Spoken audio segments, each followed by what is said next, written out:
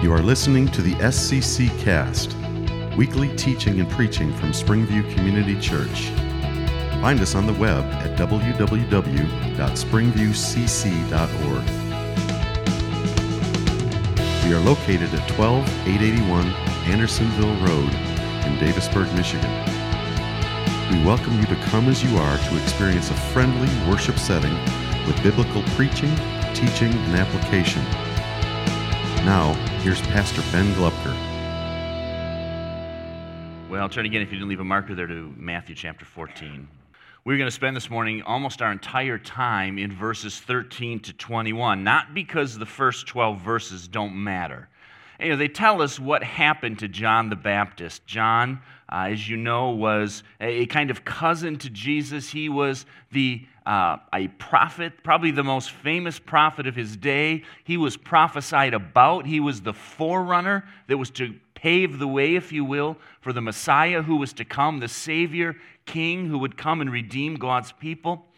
John had been, as you see, we saw earlier in chapter 14, he was arrested, put in prison. Herod, this would be the Herod Antipas, the son of Herod the Great, the one who had wanted to kill Jesus as a baby. His kingdom had divided in three parts between various of his sons, and this is one of those sons, and he rules in that area. He wants to kill John, but as we saw, he fears the crowd.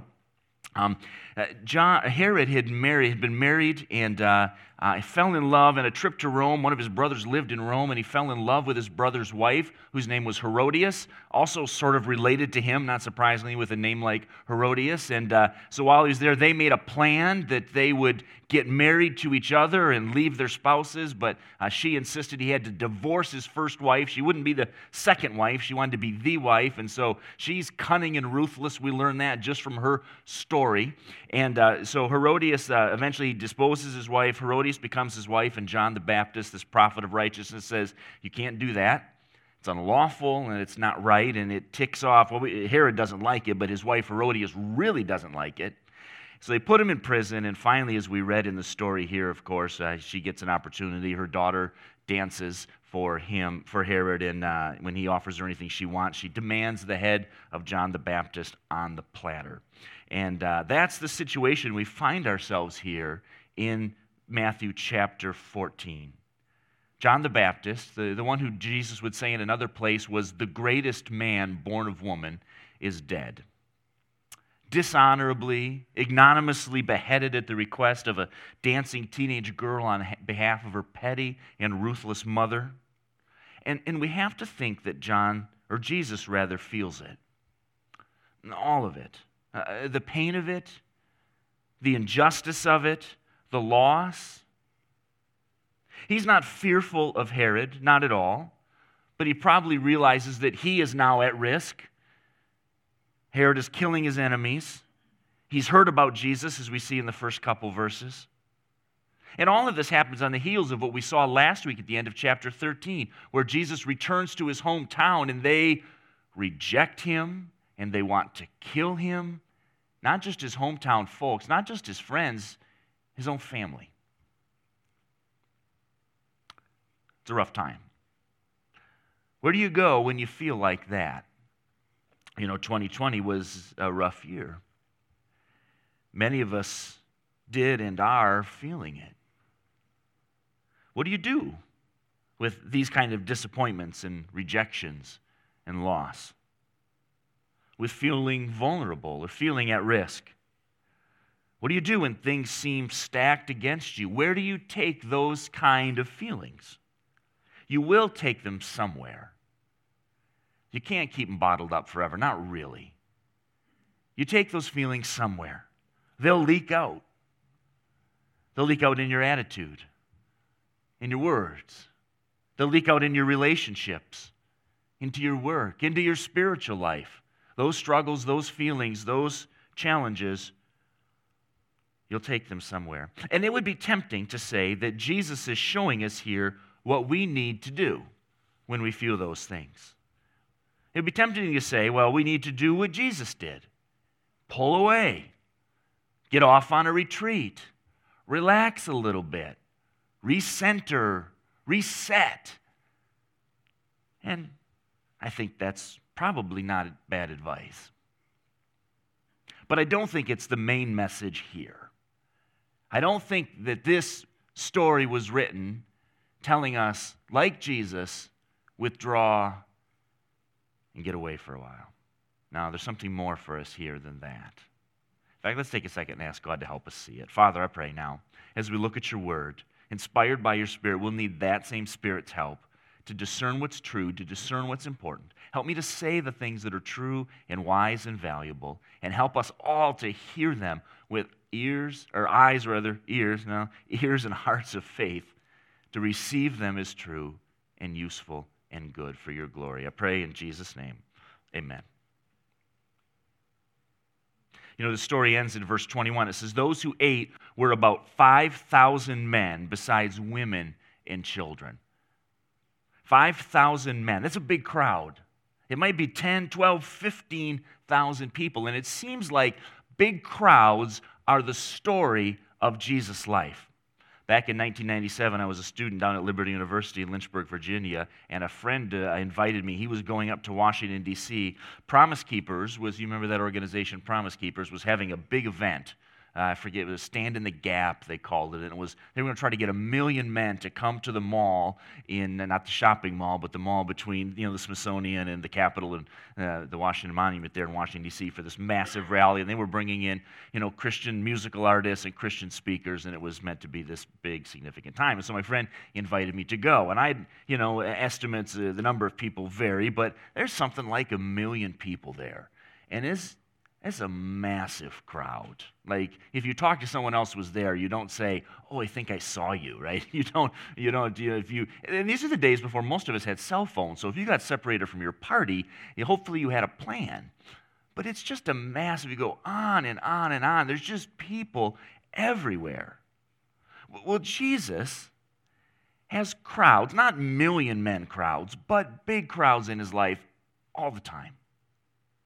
They constantly are drawn to him. They come to hear him teach, for sure. They especially come to see miracles and hopefully to benefit from miracles because he's healing people left and right, changing lives.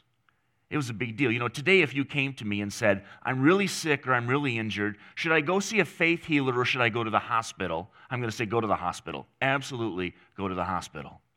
But in Jesus' day, the question is, should I go see Jesus or just try to live with it? Go to Jesus. Go to Jesus, right? Not a lot of alternatives. And so people are coming to him constantly. Massive crowds are normal for him. Every day, Jesus' life is dominated by other people's needs. Every day. Do you know what that's like? Maybe if you're a mother of young children who are at home, you have a little idea of what that's like. Your day in life is dominated by other people's needs. And Jesus decides to get away from it for a bit. Some of it may be the stress, the pressure, the constant pressing of the crowds. Some of it, quite possibly, is the sense that Herod may come after him. Now Jesus isn't afraid, but it's not time for confrontation yet. And so he decides to withdraw. He's going to go literally out of Herod's district, out of his jurisdiction, and spend a little time away. Maybe he needs to mourn a little the passing of John the Baptist, although we can't be sure how much earlier than this that actually happened. So look at verse 13. Jesus, when he heard this, it says he withdrew from there in a boat to a desolate place by himself. What does Jesus want? He wants to be alone.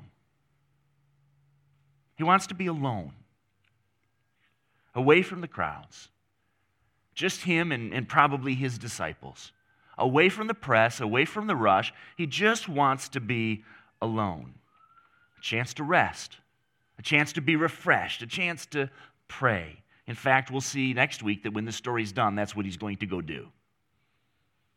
So he gets on a boat where the crowd can't follow, and he starts across the Sea of Galilee. And someone in the crowd steps up and says, hey, listen, everybody, let's give Jesus a break. Give him a chance to rest. We'll check back in with him next week. No, that's not. They say, look, he's going that way. And the Sea of Galilee is big, but it's not that big. quite possibly they see him head off in this direction and they start to follow. I mean, they probably see his boat out there in the lake. So Jesus sails across the lake with his disciples, and the crowd,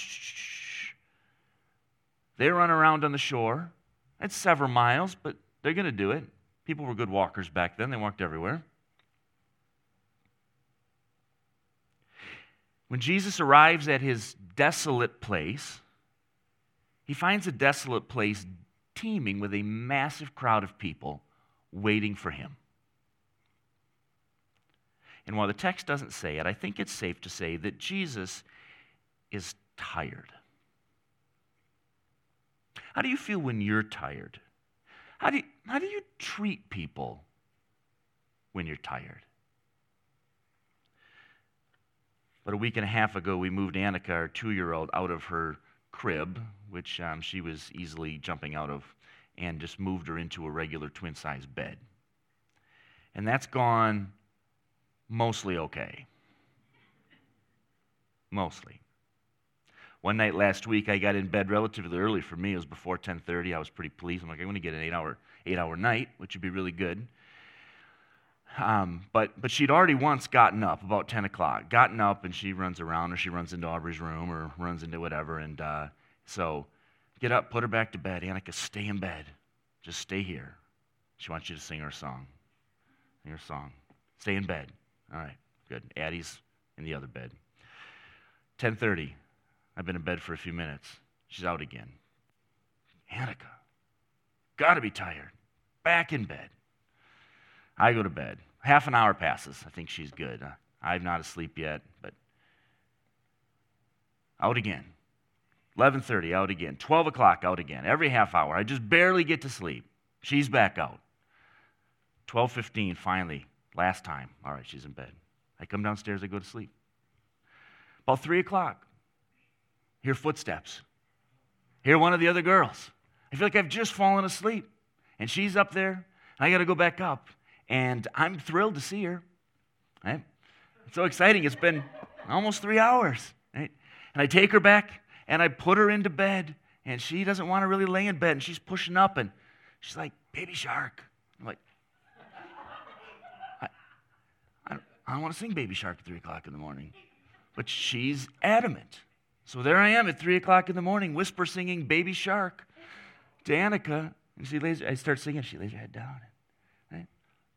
I'm not in a good mood at 3 o'clock in the morning. I go back to bed. She stays in bed. Rest of the night. 3:30. Ian comes bursting through my door. He's all upset. Brow furrowed like it always is when he's irritated about something.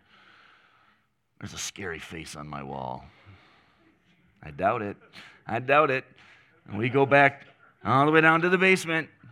Like, where? Right there. Like, I don't see it. He jumps up on his bed, climbs over the wall, puts his finger right in the wall. Right there.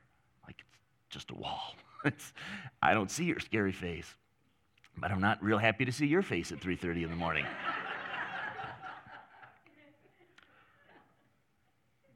When you're tired, when people are demanding and unreasonable, you just want to be left alone. I just want to rest, right? I just want a good night's sleep. I don't want you to be around. I put them back to bed. I sang their dumb songs. I indulged their silly fears. But I was irritated. I wanted to get back away from them. I was eager to go back to my bed and take care of my need for sleep. Jesus shows up here, tired, been hard-pressed for a long time. A big crowd is not what he wanted. He wanted to be alone. Now, knowing Jesus, we might guess what he'll do here. But how does he feel? How does he feel? I mean, deep down, how does he feel? Well, verse 14 tells us. When he went ashore, he saw a great crowd, and he had compassion on them. Compassion.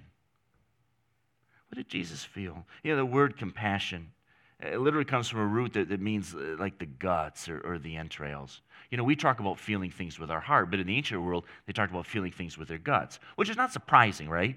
If you're nervous, excited, whatever, you don't feel it up here, you feel it down here, right? That's where the deep seat of feelings were. And Jesus has compassion on them deep down in his guts. What does he feel for them? Love, concern. He feels compassion. And we get a picture here of the very heart of Christ. It's not just how Christ acts toward his people, but how he feels about people. Sometimes the way we act toward people is not the way we feel toward people. Jesus isn't showing obligatory kindness. He's not saying, well, I am the Messiah, I probably should act like one.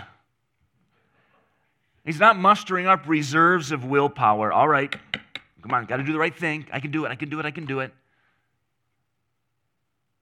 No, they've come to him with deep need, and what they get is his deep heart, his deep concern, his deep care, his love, because that's who Jesus is, and that's what his heart is like. As the very Son of God, he has God's compassion. You remember Moses in Exodus 34 asked God, I want to see your glory, and God sticks him in the cleft of the rock and passes by and proclaims his name. He's going to proclaim his glory by proclaiming his name. And what does he say? The Lord, a compassionate and gracious God. That's what God is like. You know, I know one place in the Gospels where Jesus tells us about his own heart. Turn back just a couple pages to Matthew 11. Matthew 11, verse 28. Jesus says this.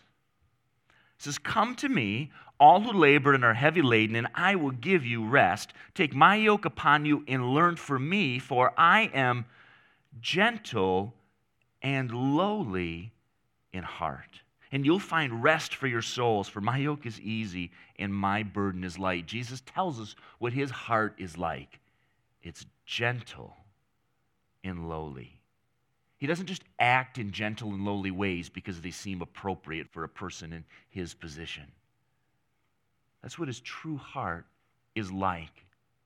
He's gentle. Dane Ortland describes it this way, that Jesus is meek and humble and gentle. Jesus is not trigger happy. He's not harsh. He's not reactionary. He's not easily exasperated. He is the most understanding person in the universe. The posture most natural to him is not pointed finger, but open arms. He's gentle in heart, and he's lowly in heart. A term that often is translated humble, but it describes usually a low position. So Mary will say in her song in Luke 1, she'll bless God that he exalts people of humble or lowly estate, people like Mary herself. Paul tells the Roman Christians, don't be haughty, but associate with the lowly. And Jesus says, I'm lowly in heart. The idea here seems to be that he is accessible and approachable. He's not high and mighty. No, to be sure, he is God and he is holy and glorious. But to his people, he doesn't hold us at arm's length, under his thumb, high and mighty and unapproachable. He is accessible. He's not too high for us. And the takeaway is for Jesus, come to me. Come to me. I'm gentle and lowly in heart. I'm not hard to come to. I'm not hard to come to. Because my heart towards you, my sincere heart, my deep heart is gentle and lowly. The thing that you must do to be welcomed and embraced by Jesus is just come to him. Not with your resume in hand. Not boasting about how great you are. Then he starts to do this. No, you come to him with your need. You come to him with humility. You come with your trouble. You come with your suffering. You come with your sin. You can't come with your pride. You can't come saying, I'm probably the sort of person you would want, Jesus. Look at me. No. You come with your need. And not just your suffering and frustration and pain, but amazingly, with our sin. Well, that's usually what holds us back, isn't it? The Puritan Thomas Goodwin, writing back in the 1600s, wrote in a book called The Heart of Christ, he said this: "Our sins move him," that's God, "move him to pity more than to anger. For, as it says, he suffers with us under our infirmities, and by infirmities are meant sins as well as other miseries. Christ takes part with you and is so far from being provoked against you as all his anger is turned upon your sin to ruin it. Yes, his pity is increased the more towards you, even as the heart of a father is to a child that has some loathsome disease, or as one is to a part of his own body that has leprosy. He doesn't hate the part of his body because it's his flesh. He hates the disease, and that provokes him to pity the part affected even more." Goodwin says, "What Christ, when we come to him with our sin, isn't repelled. He doesn't say, why are you coming here?" No, as he sees us suffering under our sin, our own mistakes, our own failures, our own rebellion and hardness of heart, he is moved to even greater pity. And his aim is not to ruin us, but to ruin the sin, Goodwin says, because his heart is drawn to us. Even in our sin, his call, "Come to me," is not revoked, but it's even more urgent, more passionate, more earnest. Not coming making excuses, not coming say, well, ignore the bad, but look at the good. But in humble repentance, he calls us to come. That's what Jesus' deepest heart is like. You know, one of our core commitments at Springview is to a kind of deep spirituality. Not going through the motions, not external compliance to other people's expectations, but rather hearts and lives that are truly drawing close to Jesus, because that's where we flourish. Last week we looked at Jesus in his hometown of Nazareth, and we saw that there and for us, one of the struggles we face in drawing close is that we can become so overly familiar with Jesus that we don't see him as special anymore. But here this morning, I think we see another struggle that many of us face as well when it comes to drawing close to Jesus, although I'm not sure if we've really articulated it for ourselves. Sometimes we may struggle with whether or not Jesus is able to handle our struggles and sins. But mostly I think we know he's able. I think many of us deep down wonder whether Jesus wants to care for us in that way. Not whether he can, but whether he will. I mean, we could think of so many reasons he wouldn't. We can think of so many reasons he would not want us to come to him. It's kind of like I have a hard time calling people on the phone. I can't altogether explain it. I like to talk to people. But whenever I pick up the phone to call somebody, my default mindset, and I don't know where it comes from, is they're probably busy and don't want to be bothered. So yesterday I had to call Andy Swalwell about something for children's ministry. And this is the mental process. I didn't stop down and tell this is just what's happening. Andy's busy. She's got 4 young kids, and she's doing a full-time sub. So she's working every day. This is Saturday. It's her one day off. She's probably doing something. If I call, and this whole mental process of why she probably would not want to be bothered, but I really had to ask her questions, so I called her, right? And it was fine. And Andy's very gracious. But I know that I bring that mindset, and maybe you do too, when it comes to talking to God or drawing close to him. And it may not be so much with what's going on with him, but what's going on with us. Well, look at me. Look how long it's been since I called. Look all the things I've done, even this week. Look at the attitudes I've had. Look at that thing in my past that was terrible. And we don't draw close to him. We think of all sorts of reasons why he would not want us. Have you ever felt that when you go to pray? We're not saying to ourselves, I don't think he can hear me. We're saying, why would he hear me? Why would he listen to me? On a planet full of 7 billion people, why would he pay any attention to me? We don't wonder if he can. We just couldn't figure out why he would. That goes way back. It goes all the way back to the garden. Adam and Eve sin, right? They disobey God. And what do they immediately do? Withdraw. They hide. They're ashamed. They don't want God to see them. They don't want to be close. And we've been doing it ever since. Listen, Jesus is not half-hearted when it comes to you. You're never just a number to him. You're never just one of 7 billion people on this planet. He's not bored with you or your story. He's not tired of your needs or your problems. He's not reluctant to get involved in the affairs of your life. He's not hoping you'll give him a break and take your problems to someone else for a while. He both commands and invites with total sincerity and all earnestness from his deepest heart, come to me. Bring your struggles. Bring your sins. He only holds away the proud. He only holds at a distance those who don't think they really need him. God opposes the proud, but he gives grace to the humble. Come to me, you who are weary and heavy laden. God doesn't just act that way. What we see here, that is Jesus' deepest heart. He feels that way unfailingly for his people. How different could our lives be if we took him up on that invitation? Not just once, not just at some point in your past where you said, okay, Jesus, I'll have you, I'll trust in you, I'll take you as my Savior.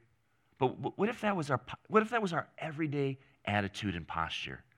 Turning to him humbly, knowing that he wants us to. He doesn't hold his nose. He's not reluctant. He's not like, okay, but not too close. Come to me. Draw in close. You know, there is someone that will tell you to stay away, but it's not him. You'll tell yourself that. Just like me and my phone calls, you'll think of all sorts of reasons why he doesn't want to hear from you, why he doesn't want you to draw close. And we have an enemy. We have an enemy that will holler in our ear, he doesn't want you. Why would you go to him? You don't belong with him. I think it's interesting that the verse in James, a well-known verse, draw near to God and he will draw near to you. You know what the verse right before it says? Resist the devil. Because he's going to tell you to stay away. No. How much shame might be rid of if we just came and handed it over to him and his compassionate heart? How much fear might be rid of if we brought it to him and his compassionate heart? How much joy might we find if we brought everything in our lives to his compassionate heart? How much spiritual power might we find if we brought it to his compassionate heart? One of our very greatest struggles is believing that we can and that he wants us to bring all things. Again, not our impressive resume, but our struggles and our sins to him. And we will find his heart large and open and earnest toward us. Well, my desire for me and for you is that we would know Jesus with that kind of compassionate, kind, and gracious heart. There's more here. I'm not going to take time to go through every detail of the story, but I wanted you to see as we finish up this morning where this is going. Jesus comes and he has compassion for them. And he heals their sick. And if we read the parallel accounts in the other Gospels, he's teaching as well. And it gets late in the day, and he sends his disciples come, and they say, hey, this is a desolate place. There's nothing here. Let's send these people out into the villages to find food. Right? Well, first of all, that's not very realistic. There are not many villages in desolate places. The villages are going to be very small. There's pretty strict codes about hospitality. It's a high cultural value. These 10 to 15,000 people are not going to find hospitality. It's not like they're going to go to, they can show up on, Baldwin Road and hit all the restaurants, right? They're going to need to go to people's homes, and there's not going to be enough. But the disciples say, we can't feed them, send them away. And Jesus says to them, remarkably, he says, they don't need to go away, verse 16. You give them something to eat. Well, you give them something to eat. And they go, Well, we've got 5 loaves and 2 fish. We can't. That's not going to be nearly enough. And they're right. Why does Jesus tell them that? You feed them. Is there like a trick they should know? Like, think about it, guys. Think about it, boys. We've talked about this. You know what to do. We've got 5 loaves and 2 fish. There's 12,000 people. What's the trick? Well, there's no trick, right? There's no technique. They can't do it. And they try to think of a way. Well, there's no way. What are they supposed to do? They're supposed to say something like this. Well, we can't do that, Jesus. But you could. You could. When they say we only have 5 loaves and 2 fish, he says in verse 18, bring them here to me. That's the answer. That's the answer right there. There's a great need. What do? Bring them here to me, Jesus says. Look, we have found Jesus compassionate and kind toward us. What is our job? Bring more people here to him. That they'd find him compassionate and all satisfying too. There's all sorts of things going on in this passage. There are ways which Jesus resembles he's kind of a new Moses, right? There's people in the wilderness bringing down food for God's people, like Moses and manna in the Old Testament.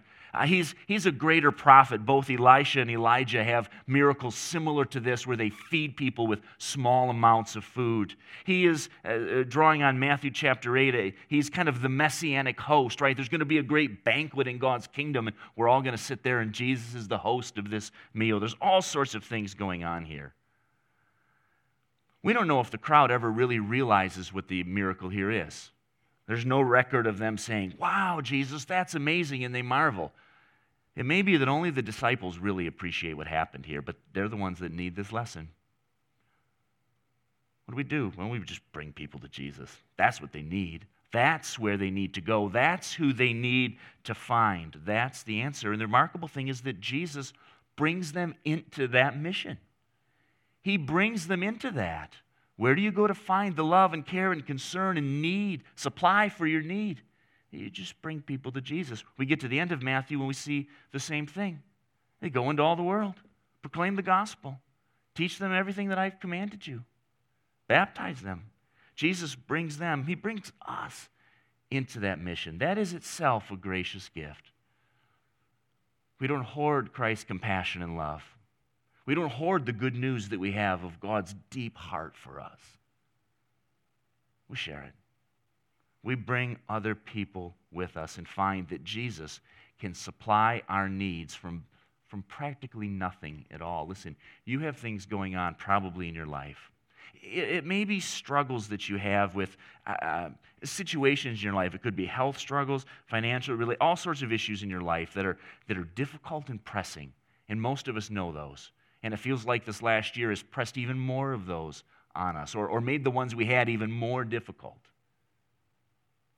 And you may look at the situation, you look at your options, and you say, I don't see a solution here. I just don't. I don't see how this works out. I don't see how this ends well. And Jesus would say, why don't you bring that to me? Of course, you have people in your life who are in the exact same situation. You bring them to Jesus too. Or it may not be that kind of struggle. It may be for many of us struggles we have, ongoing battle that we're engaged in with sin that depresses us and discourages us and tempts us to throw in the towel and give up. You say, I don't see how I can beat that. I struggled with that my whole life. That's been an ongoing issue as long as I can remember. I'll probably never get over that. And Jesus says, why don't you bring that to me? I don't see a solution. No, you don't have the solution. That's right, you don't have the solution. You've got 5 loaves and 2 fish for a 12,000 person problem.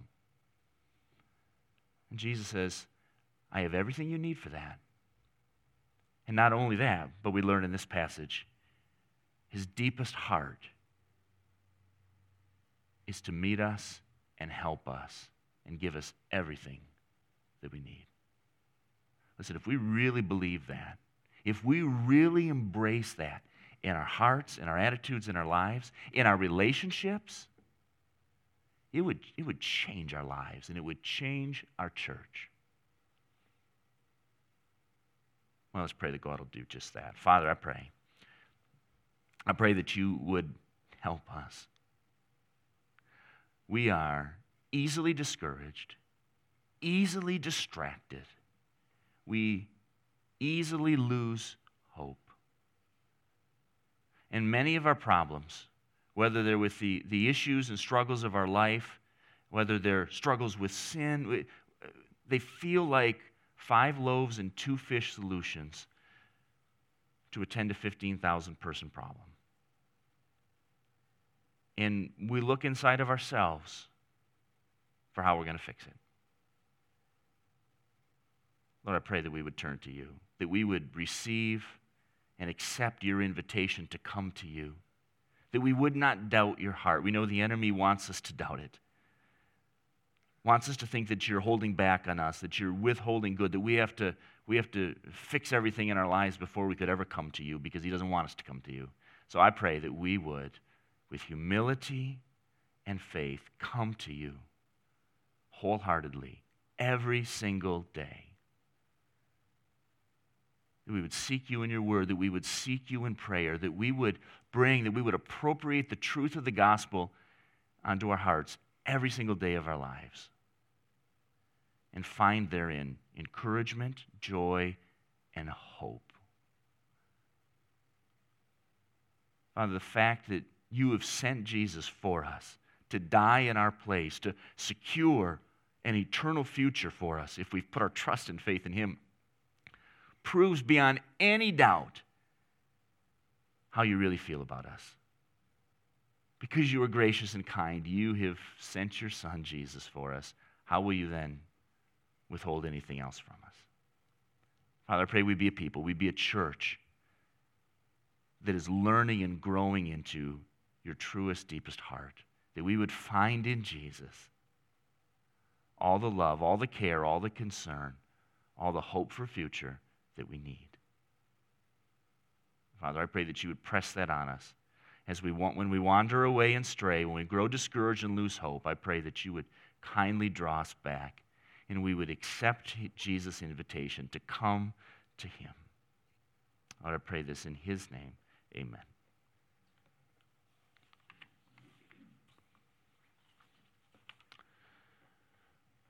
Well, I want to thank you for coming this morning. It's been good to be here with you. I'm going to read a short word of benediction here in just a moment. Let me share a couple brief announcements with you. One is we are looking to start Awana again. We've played around with the date and that a little bit. We were hoping to start this Wednesday. We are going to kick that back one more week just to make sure we got everything in place. So a week from this Wednesday, which I think is February 3rd, we're planning to resume Awana. You'll get some more information about that, email, postcard probably as well. But so not this Wednesday, Awana, a week from Wednesday, Lord willing, we'll be back at it. And looking forward to that. Also tonight, our youth group was scheduled to meet. We're not going to be able to meet tonight. We got some sick leaders and other stuff going on. So Lord willing, next Sunday we'll meet again for youth group as well.